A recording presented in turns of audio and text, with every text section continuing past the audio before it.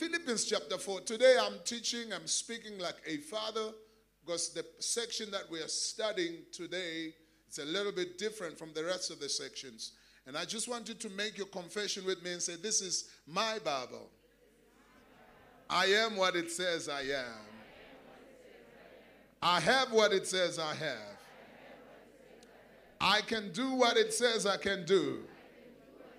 Therefore, I care less this morning what the devil says, what my situation says. I am what the Bible says I am. And I'm ready for the word of God this morning to experience the touch of the living God in every area of my life. In Jesus' mighty name. Somebody say amen. As you take your seat, sit comfortably in the presence of God. Father, we are so grateful yet one more time to sit in your presence, to be taught the oracles of God, the ways of God. As you are about to speak, we allow you to speak, not my mind, but your mind, not my experiences, but your ways and your word. Let your word be taught with such confidence and authority, and let there be no spirit that stands against your word as it's spoken. In the name of Jesus, we thank you for this moment. In Jesus' mighty name, somebody say amen. Listen, gentlemen, won't you give God a hand for the mighty woman of God that so happens to be my wife?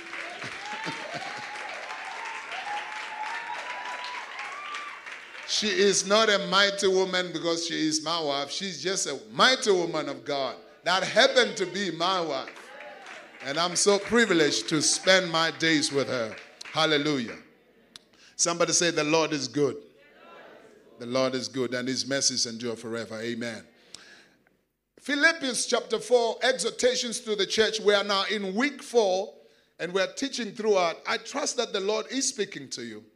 Last week we spoke about peace, how much a peaceful people we are, that we are called to a life of peace.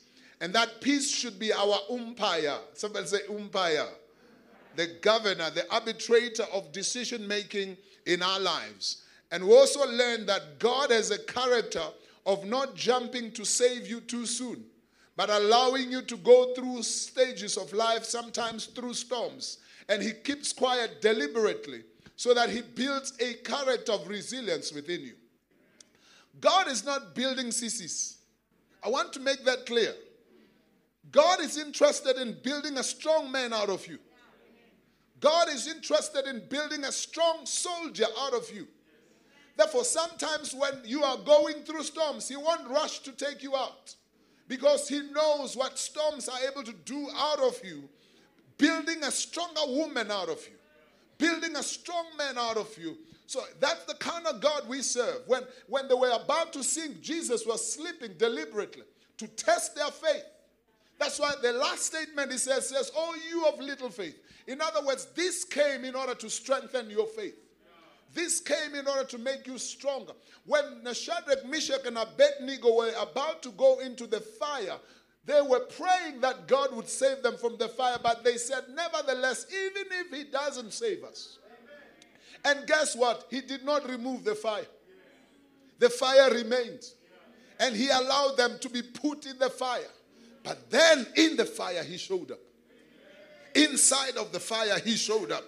Perhaps the God you're looking for is inside the fire. Do not avoid the fire, for within the fire, you will meet him. The same with Daniel. As they put him in the lions, God did not stop them from putting him into the lions. And most of us were praying that, Lord, don't put us in the lions. He says, hey, you are supposed to see my power. And how are you going to see my power unless you're put within the lions? And he allowed Daniel to be placed in the lions. And the Bible says he shut the mouth of lions. And all of a sudden, lions saw another lion, because the Lion of Judah was sitting with Daniel. And there is no way they could bite him, because they saw another lion within the lions. And God is in the process of building that kind of a man out of you. Sometimes your things will fall apart and God seems to be saying nothing. Listen to me. God is producing a mighty man out of you. God is making a strong woman out of you. Out of the storm, somebody great is coming out. Is somebody hearing me? Paul says persecutions produce perseverance. And perseverance produces patience. And patience produces character. Somebody say character. You've got to have character. By the time you are placed in your palace, you know what a pit looks like. Because in the pit, your character is being built. Palaces don't build characters. By the time you are in a palace, it's too late to build your character. And as a matter of fact, if your character has not been built, the palace will destroy you. Palaces are for those whose characters have been already developed. And therefore, do not rush for your palace without going through your pits. And do not run away from the pits that God allows you to go through. And sometimes you go through prisons of life. He's preparing you for your palace. Because the palace is demanding. The palace demands that which has been deposited within you all these years. Can I begin to teach today's teaching? Somebody say Philippians chapter 4, verse 10. Can we read together? He says the following. He says, but I rejoice in the Lord greatly that now at last, somebody say now at last, your care for me has flourished again. Though you surely did care, but you lacked opportunity. Not that I speak in regard to need, for I have learned in whatever state I am to be content.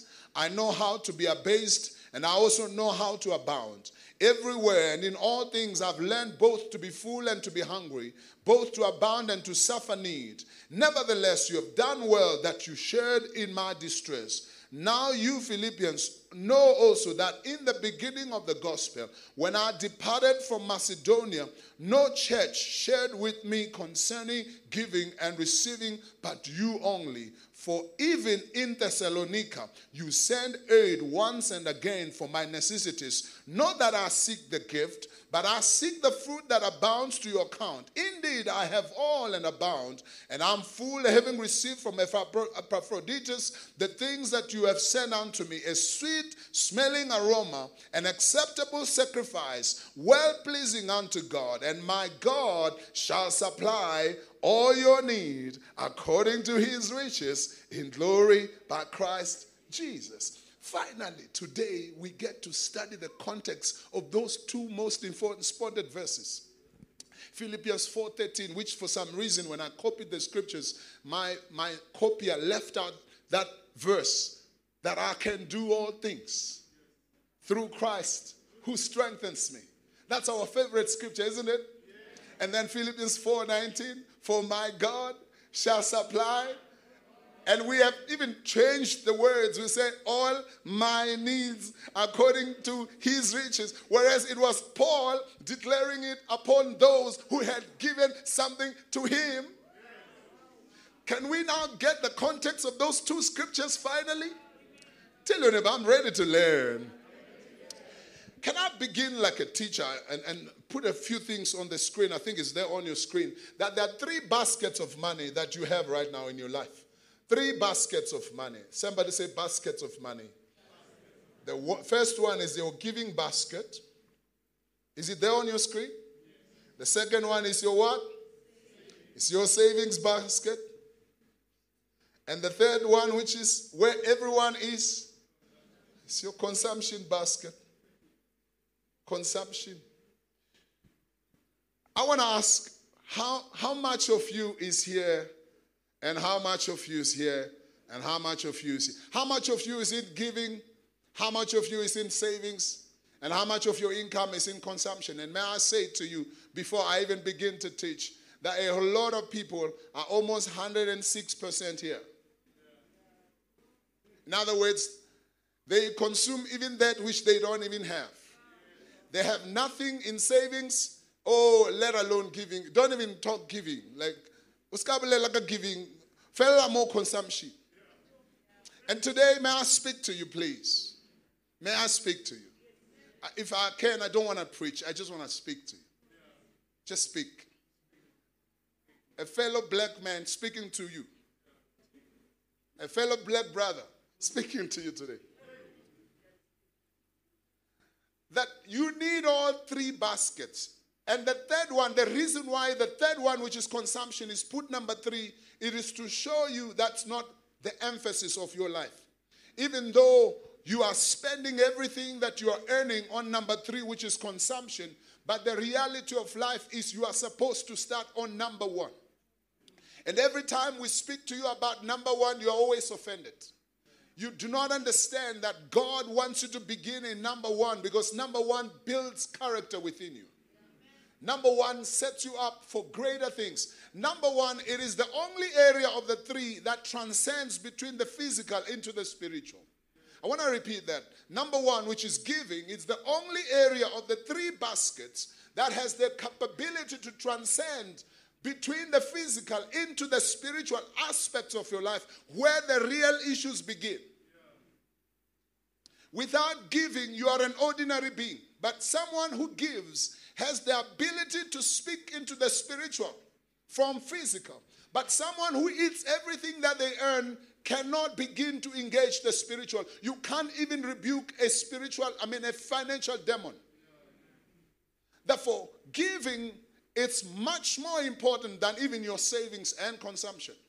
Some of us are strong in savings, which is very good, whereby 10% of your income goes into savings. You are saving some money. By the way, giving is not even long term, it's eternal. If you talk about timing, giving has got eternal effects. Giving has got not long term, because long term is for what? Savings. This is long term. Somebody say long term.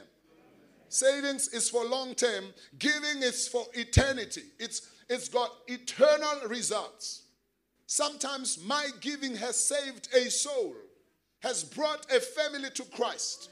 My giving has made somebody to be sober and leave alcohol because of your giving. And therefore your reward is also eternal reward. You see that in Galatians chapter 6, where it says, be not deceived, for God is not mocked. Whatsoever a man soweth, that shall he reap also. For he who sows in the flesh shall also reap in the flesh. This is the flesh. He who sows in the flesh will also reap in the flesh. But he who sows in the spirit will also reap eternal life. He's not only talking about doing spiritual things, he's also talking about giving into spiritual things. That you reap eternal life by being a giver into spiritual things. I don't want to preach, I want to teach. Am I teaching you something? Whereas savings, somebody say savings. He who eats all his money and never thinks about the future is a fool. So therefore, when you receive your money, firstly is eternal issues, and then secondly is future issues. Eternal issues and then future issues. You therefore begin to think about possibilities of emergencies in your house, emergencies in your family, and therefore you begin to set aside money that will take care of emergencies. I mean, it is sinful for you, whenever you have an emergency, you go to Mashonisa. It is sinful against your children. It is travesty of justice that whenever there is an emergency of plumbing, you have to go and see Mashonisa in order to fix a pipe. Simply because your consumption desires are too high to a point where you don't think about the immediate future. You don't think that the future will one day demand something out of my pocket. If you are a child of God and you're hearing me now, begin to look at your finances according to these 3 baskets. How much of what I have goes into future? And that has nothing to do with God. It has to do with life and wisdom. Savings include investments. Appreciating assets that you invest your money in, businesses that you get yourself involved in, policies that will save for future, ordinary savings that are accessible within 32 days, and even savings that are accessible immediately. All of that gets into that basket. And if your money does not talk to that area, you are not doing good for yourself and your children. You've got to have some savings. I don't care how much you earn. It doesn't matter. This has nothing to do with how much you earn. It has something to do with the direction of your heart. Because even when you earn $1 million, you will still have high desires. You still want to drive the yachts. Because when you're in the millions, you're no more talking scooter. You talk the yachts and you talk the aeroplane and you talk the jets. And they come with their own problems. There is no free ride in this life. Whether you're in 4,000 or you're in 4 million, you have some problems. And the more money you have, the more problems you have. Unless you understand principles of life. Do not live just on consumption. And a lot of people that I'm speaking to, both on live and in this building, they are very heavy on consumption. They just don't want to see money in their bank account. It's like, bakabene nemali, bakabene. Hey, when ufuna na account in puma ufuna na ku account yami. Yithi mayikungolo, yesibari ingenile. Yesibari yakungena usesi. And it must not last. It must not stay. You're going to reach a point in your life where you have a very friendly relationship with money. Money must feel comfortable around you. Money must not be scared to come into your space knowing that it will be blown away in 2 minutes. It must know that I'm coming into a good space and I'm going to be used to even bring others to join me. I will not be thrown out. Therefore, be aware of these 3 baskets. And the most important is the first one, and this is where I'm teaching today. Number 1, giving. And now I got your attention. Now I got your attention. I'm sure you can hear me better now after speaking about your savings. You can hear me now. Therefore, giving is the only of the 3 baskets that has a spiritual aspect to it. It translates your money into the spiritual, and it builds what I call character capital. Giving builds character capital. Character capital. God builds your character when it comes to your area of giving. So many of you have had a chance. God wanted to build your character, and you keep on pulling back. He wants to build your character. You keep on pulling back. You even argue about tithing. I mean, when are you going to start giving 100% when you're arguing about 10%? Because the intention and the ultimate goal is that you should give even 100%. Did you know that? God wants to have your heart. And He does not want your heart. He does not want money to have your heart. God wants you to be His and Him alone. No one else. And why is giving able to transcend into spiritual things and not just remain money alone? In other words, the money that are placed in God's hands becomes other issues and not money. I want to repeat that. Everything that you put in God's hand, it becomes that which you need and not the money you have placed in His hands. He would place a rod on the floor that was placing a rod in God's hands. And God turned the rod into a snake, something that He's going to need in the immediate future. So whatever you place in the hands of God, it turns into that which you need. So it is money, but it is not money. It is money that transacts and becomes an answer to whatsoever you need right now in this life. Because your money is your life. Amen. Your money is your life. Say, my money is my life. Is that true? Is that true that your money is your life? Yes, it is. How do you get money? By working. If you get it in any other way, I'm worried. I am worried. How do you get money? By working. Let's all agree. How do we get money? No other means. Working could be in a form of a business. That's still a form of working.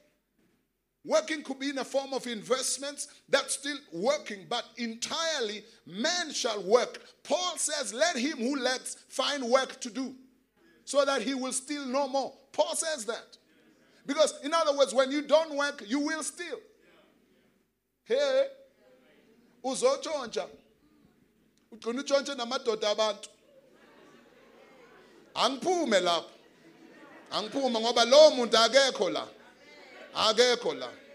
Akekho la bazalwana ngikhuluma nabazalwana kuphela. Therefore Paul says, find something to do with your hands in order to generate income.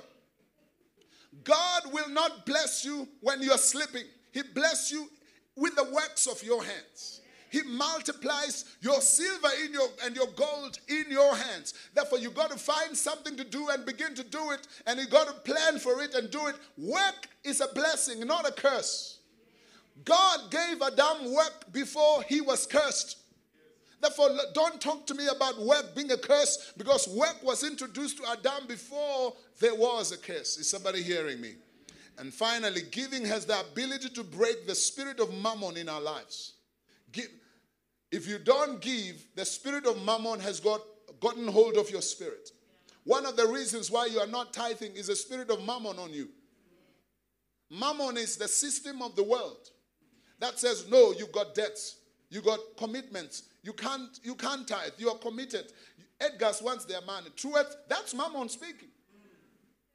To a point where you cannot honor your God because mammon has got a hold of your purse. Mammon is calling the shots in your house, not Jehovah Yahweh. And the Lord wants to be first in your house in order to make you first in his hands. God wants to be first in that purse of your life, in that purse of your family. And giving has got that ability to break the mammon spirit within us. Whether I've got debts or not debts, whether my business is doing good or not doing good, I shall always bring that money to the feet of Jesus because I have committed myself financially to him. And that's why when there's financial storms, I don't panic, because I have a master who sits over the finances and who directs the course of our issues. Now, when it comes to giving, there are two. Do I have a chalk duster? There are two streams, and I think I put it on your screen. Because of time, I'll just. There are two giving streams and opportunities. Somebody say opportunities. There are two giving opportunities, and then I begin to read the passage. I was introducing the passage. Can you believe it? I'm still introducing the passage. I haven't even begun with the passage. There are two. Somebody say two streams of giving. Is there in your Bible? Number one is what? Is there on your screen? And number two, house of the Lord.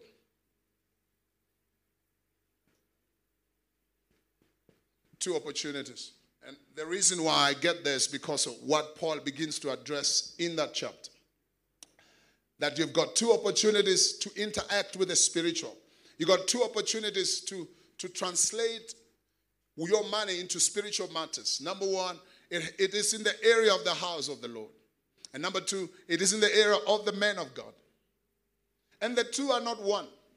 Even though the two are interchangeably the same thing, but the two are not one. And the Bible makes a distinction of the two.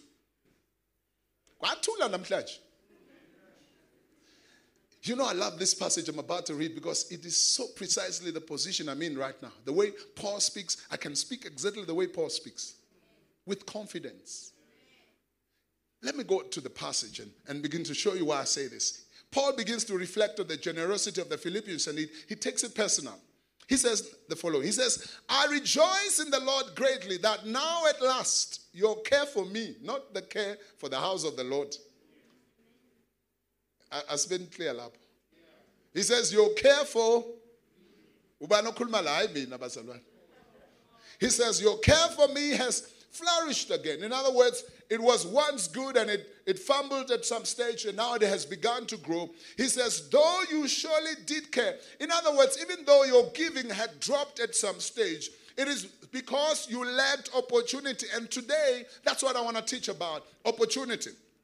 He says you lacked opportunity. You lacked opportunity. You lacked opportunity. Somebody say opportunity. Opportunity. If you don't understand this, let me bring the context of the Shunammite woman and begin to show you what a man of God represents as far as an opportunity for giving is. Opportunity to give. When there is an anointing around you, it is an opportunity. It is an opportunity. It is an opportunity to tap into the spiritual. It is an opportunity to transcend into that which ordinarily your money cannot do. Look at the Shunammite woman. The Bible says she was rich. She had everything she wanted, except the area of her womb which was shut by the Lord, and she could not have children. but she was rich. She had everything. Somebody say she had everything. And there was a man of God who was passing by the area. Now and again he would pass by. And the Bible says she would beg him to come by. She would beg. She would go out and stop the man of God. She spotted the anointing and she begged that the anointing must come into her home. And not because she needs anything. And this is very important. To give out of honor, not of desperation. Because most of us begin to want the feet of God when we are in trouble. Jesus, how much you want, I will give it to you now because I'm falling apart. That's not what God is talking about. When your things are okay, you still want to honor God. So the woman is okay. She's fine, but she spots the anointing and says, no, I can't let the anointing pass by without me tapping into the anointing. Not because I'm desperate, but because I spot an anointing and I want to honor the anointing. But also, the anointing is not desperate. Elijah has never demanded that I want something out of your family. Elijah was content with himself, just like Paul says, I am content. In other words, we're speaking about a man of God who does not demand or does not even need any of your aid. But because of revelation, you understand the opportunity. Oh God, I wanted to get this. If you're waiting for your man of God to be broke in order for you to give, you're waiting for you to help, to assist, and not to honor.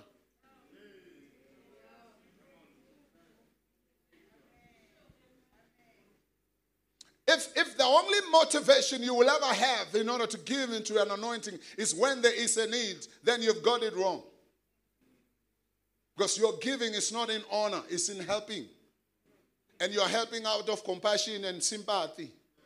Asemncedeni umamfundisi Nkosi yami ngeke nabona isitathula sakhe sasibi wakithi yazi nomntana abantu ngathi ngawe noma inini. Ngoba akana sitathula umamfundisi asimzweleni bakithi ngeke nayibona imoto yamfundisi bakithi ithi bayistata bazalwane mfana ngisho nokuwa phansi. That's a need. But Paul and Elijah speaks of a different scenario where they are not in need. But however, you got to understand how you spot an opportunity for sowing in fertile ground. It is not because you see a need, it's because you recognize an anointing.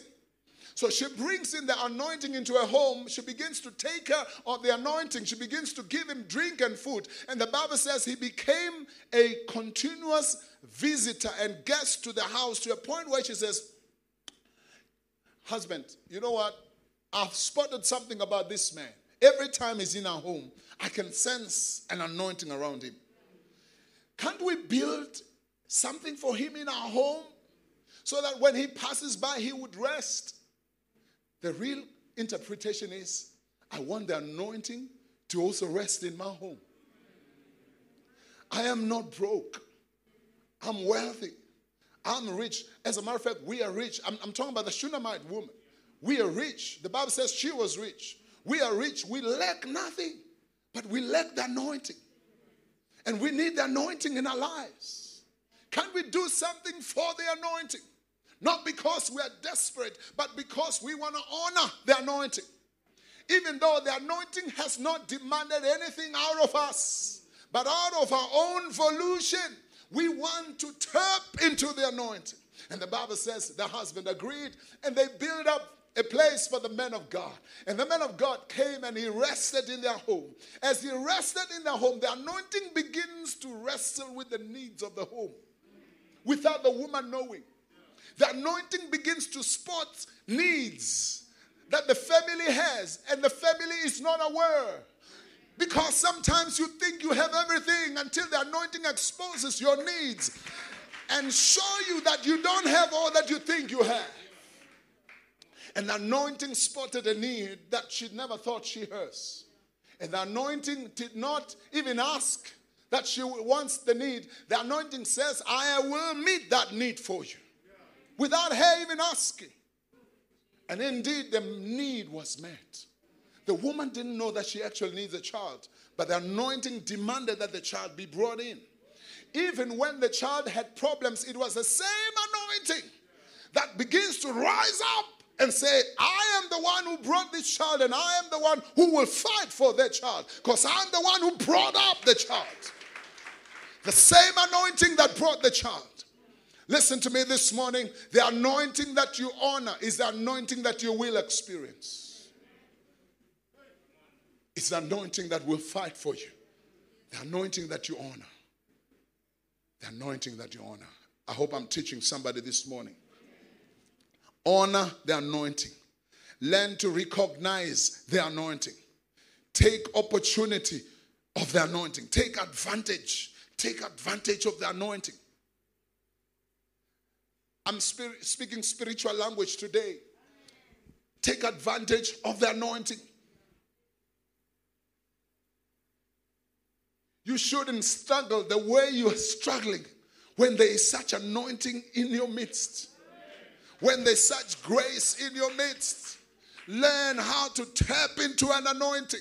Stop godling everything to yourself and look at your three baskets. Where is your money? How much of the anointing is being tapped with your money? Or is everything in your savings and in your consumption? Have you ever tapped into your anointing with your money? The Bible says this woman brought an alabaster box and broke it at the feet of Jesus. It was worth a wages of the entire year. They even began to complain and said, but we could have taken this to the poor, because that's another form of giving. But Jesus says, wait a minute, she has done a great thing because she brought all her living to where the anointing is. There is a difference between giving to the poor and honoring the anointing. It's never the same. It's never the same.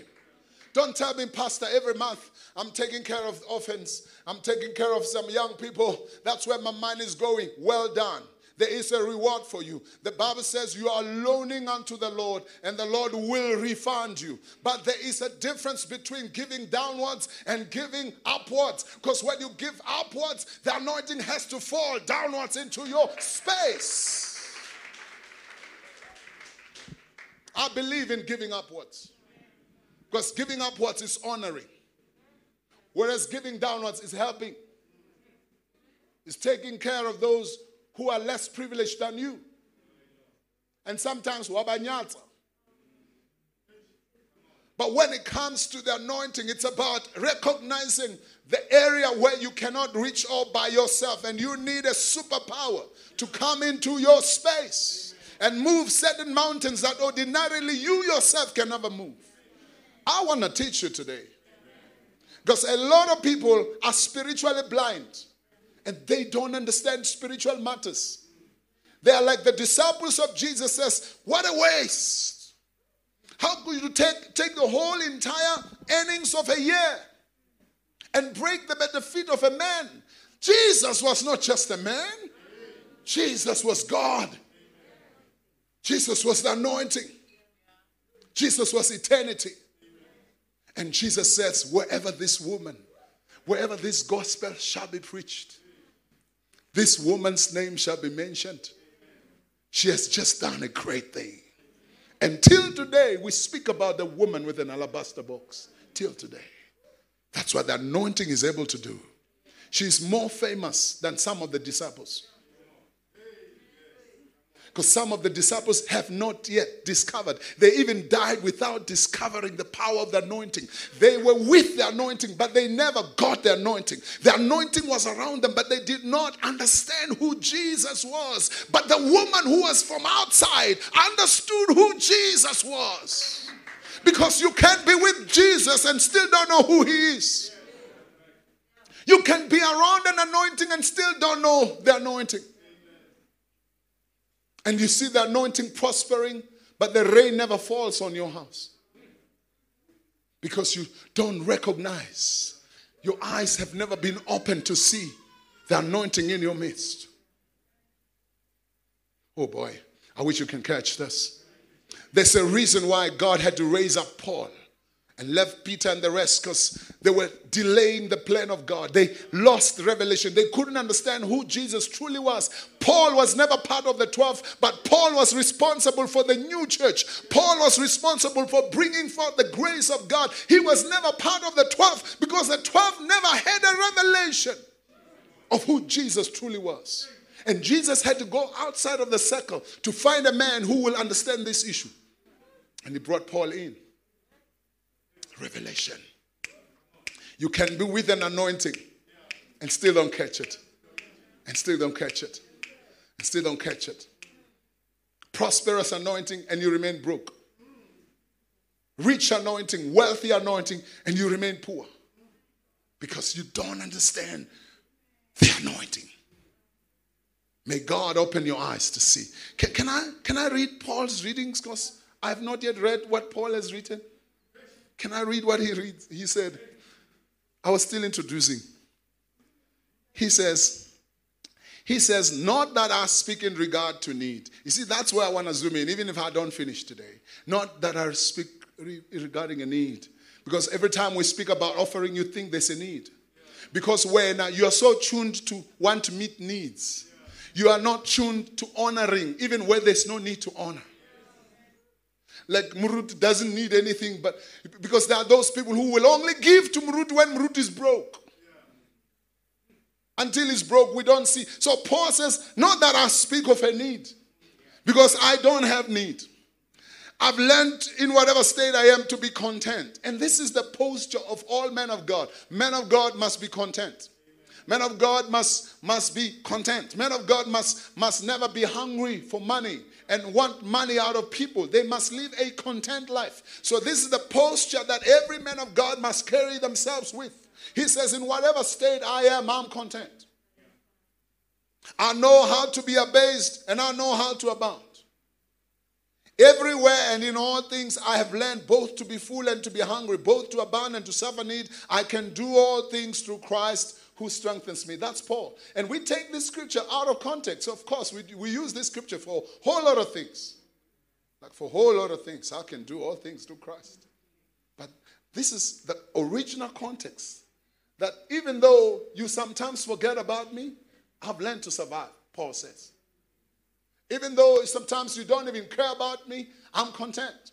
But however, hear me this morning.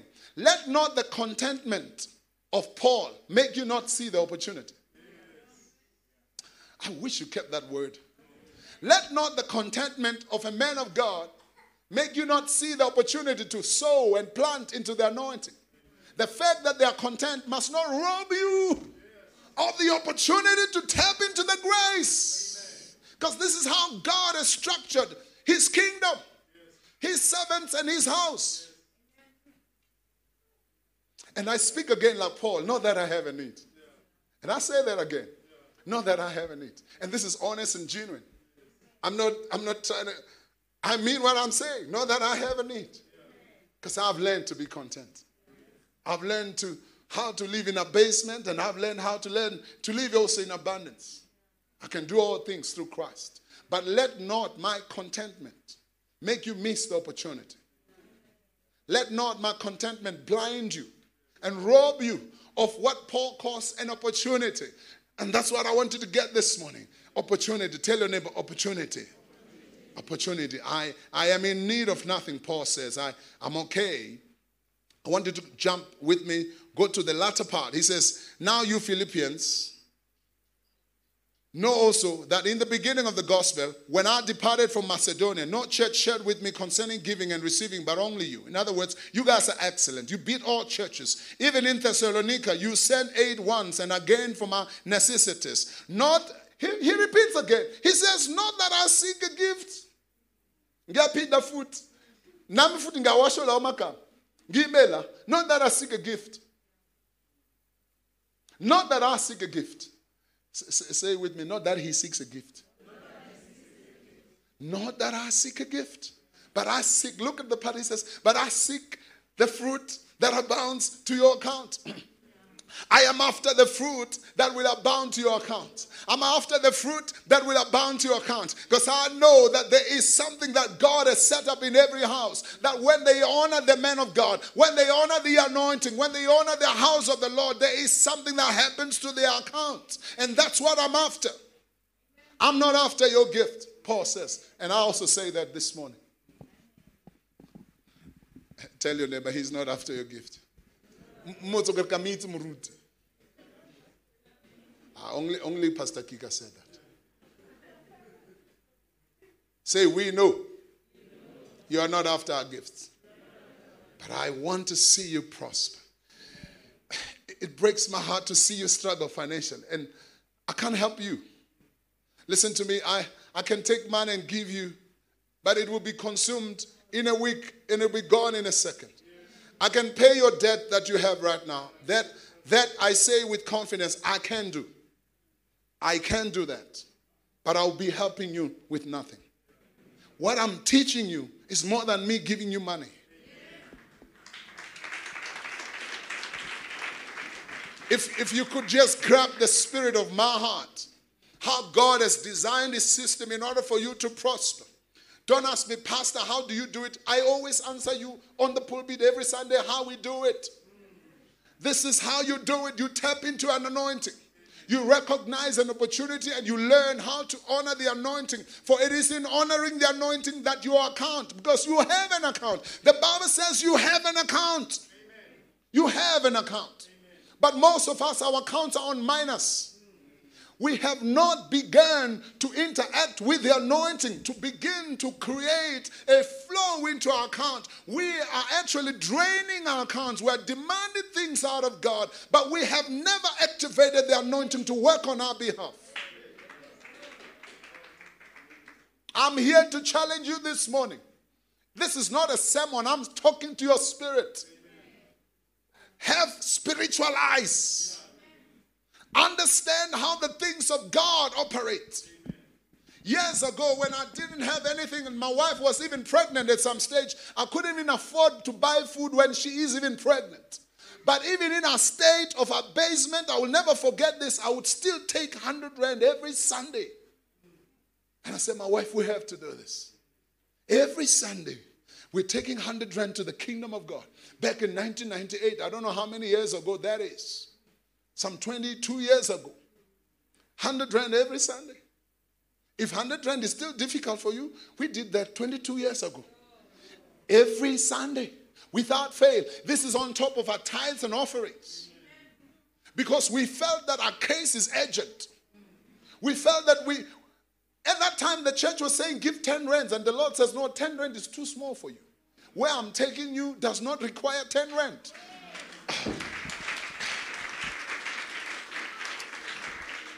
You must understand that your level of giving must match where you're going and not where you are. If you're giving according to your state, you're not prepared for your future. You got to give according to your aspirations. You got to give according to your vision. You got to give according to your dreams. Let your giving reflect your dreams. Let your giving reflect where you're going. And some of you, you're mocking your future. Ladala. And I'm rebuking you this morning. You're joking. You're joking with your future. The anointing presents an opportunity every Sunday. And you're playing. You come with 5 rand. But when you get out of here, Sparkle does not cost 5 rand. Matter when your future is cheaper than Sparkle. It is reflected in how you interact with the basket. It is reflected in how your relationship with. Listen to me. When I come to church, when I don't have money, I will borrow. Trust me. If I so happens to be in the midst of the house of the Lord and I have nothing in my pocket, I will go and borrow. Portia knows. She's almost my bank. I always say, can you give me some, please? And she'll give me 100 and I say, no, that's not enough. Because that used to be then. I can't give $100. Don't even try and give me 10 rand. Don't try. Because I don't want 10 rands in my life. No, I don't. I don't want 10 rands in my life. I don't want 10 rands. So when I begin to interact with the anointing, I interact with the anointing with respect and honor because I know what the anointing is capable of doing. The anointing is bigger than my studies, it's bigger than my degrees, it's bigger than my knowledge and strategies. The anointing is greater. The anointing can open up doors that my degrees can never open. Oh, come on, somebody. I challenge you this morning to challenge yourself and learn to honor God. As a student, when I share this story, I cry tears. Back in 1991, I don't know where were you. Some of you were yet to be born. I went to varsity. I had nothing. I had no one. I had no one and nothing. Those two words, no one and nothing, that's so painful. You're so intelligent as a child. You're so brilliant as a kid. But there is no father, there is no mom, there is no uncle who is even willing to risk their last cent for your sake, seeing that you are intelligent. But I had a God. Thank God I got born again when I was still doing my standard 7. I discovered Jesus and I came to know him as my father. And I began to learn how to give in as I was a pupil. I don't know what you call high school kids, whether you call them pupils or students. But I learned to give even when I was in high school. I had some faith. Whatever money, little man I would get, I would give into the house of God. And I learned this story when I was small. And I go to varsity, I have nothing. And God began to visit me in my room and say, young man, I'll take care of you. Because you've walked with me. I'll take care of you. I remember I was sleeping that Saturday afternoon in my dormitory. I have nothing to eat. And I have rotten clothes. My clothes are torn apart. Rags and even my bed. And one man just knocked at my door and said, the Lord has touched me to come and take you to town and buy your linen.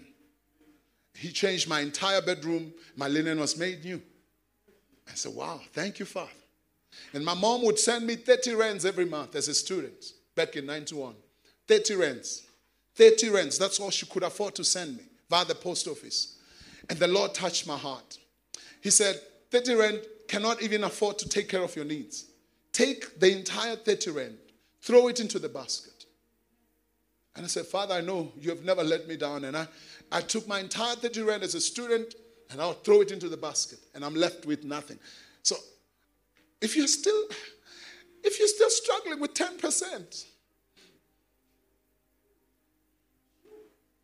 you argue about 10%. When some of us, God will say, give everything. I'll take care of the rest. And I will never forget this. Where I had no soap to wash with, I had nothing. Because I'm a student. And God would bring people into my space. And I remember about halfway in the year, the first year of my life, at varsity, halfway, I was called into the student offices and hired immediately to take care of students and kids that were coming for winter school.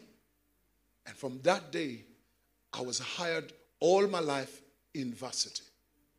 I've never lacked employment. From that day, halfway in the year, God gave me employment. I was a student in my first year, but from mid-year of my first year, I began to work for myself. I had money to take care of me, and I had money to send back home. Listen to me. Mom did not have to send me the 30 rand anymore. I would take money from me as a student and send it back to them. Because God showed up in my space. I know what the anointing can do. You can never argue with me. I don't care. I don't care what revelation you ever come up with. You can never tell me about the anointing. You can't. Because this anointing is able to do exceedingly abundantly above all we can ever ask or even imagine. According to the power that worketh in us. God wants to take you out, young man. God wants to lift up the status of your family. He wants to push you from the back row to the front row. But you're too stingy for your future. You're too stingy for the anointing. You think the anointing is a joke. You think your debts are the most important things. God says you must begin to take care of the anointing more than you take care of your debts. As a matter of fact, God has the ability to cancel all your debts. and fast forward you to the fall of the road. Take care of the anointing. And not that the anointing needs you. The anointing is self-sufficient. And it is for that reason that the anointing is self-sufficient, so that you don't pity the anointing, but you honor the anointing that God has placed in your midst. And may God bless you with his word this morning in Jesus' name. Give the Lord a hand, somebody.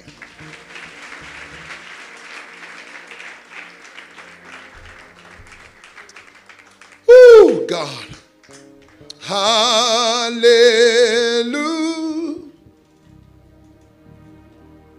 Thank you, Father. Hallelujah.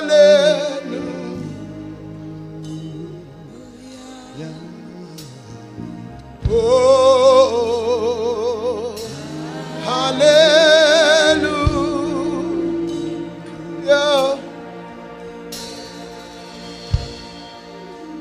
Hallelujah.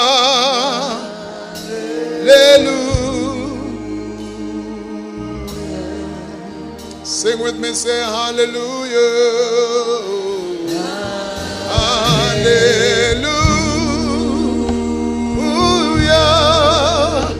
Hallelujah. Oh, Lord. Hallelujah.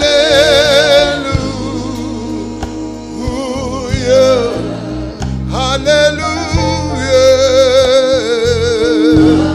Hallelujah. Hallelujah. Hallelujah.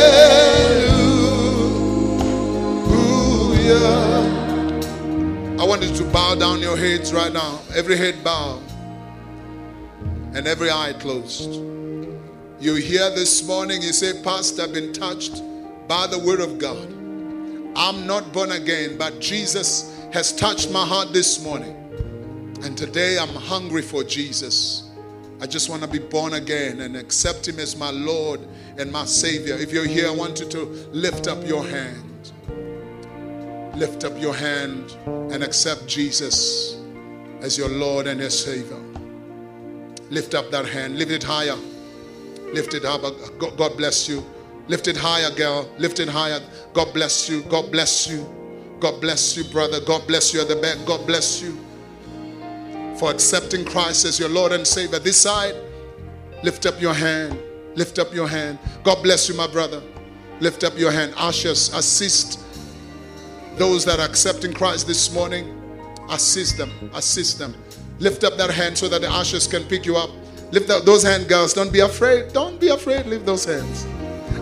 Ushers, help these two women in the front. That women over there, bring them over.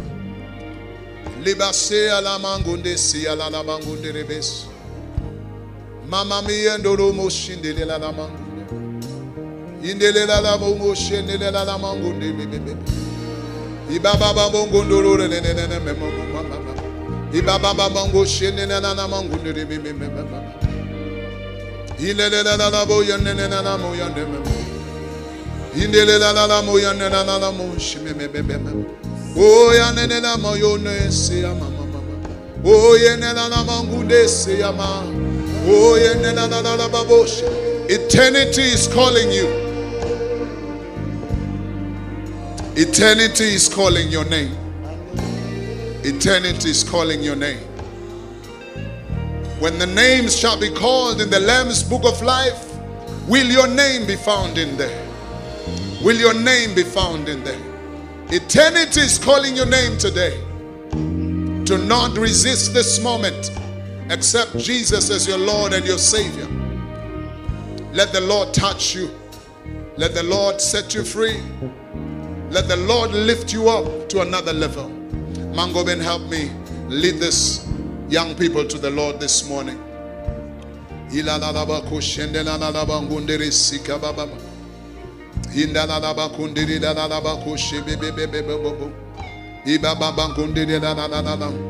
Lomu songaga, lomu songaga,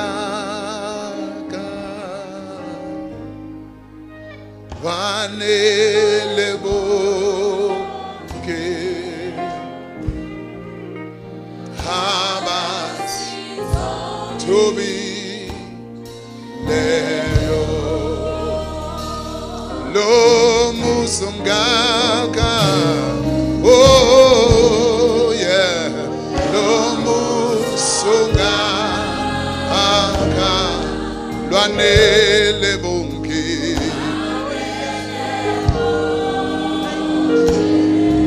Habas Tobi Le Tobi Leo. Say these words after her. Hallelujah. Heavenly Father, Heavenly Father, I have heard your word. I've heard your word. I am hungry for you, Lord. I am hungry for you, I Lord. am coming to you today. I'm coming for you And I today. am saying with my mouth I'm saying with my mouth that Jesus is Lord. that Jesus is I Lord. believe in my heart, I Lord, believe in my heart, Lord, that you have raised him from the dead. that you have raised him from the He dead. died for me on the cross. He died for me on the And his cross, blood and his blood washed over me. washed over I me. am coming to you, Lord. I am coming to you, And I am Lord. saying, Father God, And I'm saying, may Father the God, blood of Jesus wash may the over blood me. of Jesus wash over May me. the blood of Jesus cleanse me May the blood of Jesus cleanse me from all unrighteousness. from all I unrighteousness. thank you, Father God, I thank you, that Father as God, from today, that as from I today, am born again. I am born again. I am your child. I am your I child. am a new creation. I am a new the creation. old is gone. I am now a child of I'm God. now a child of God. Thank you, Father. Thank you, Father. Amen. Amen.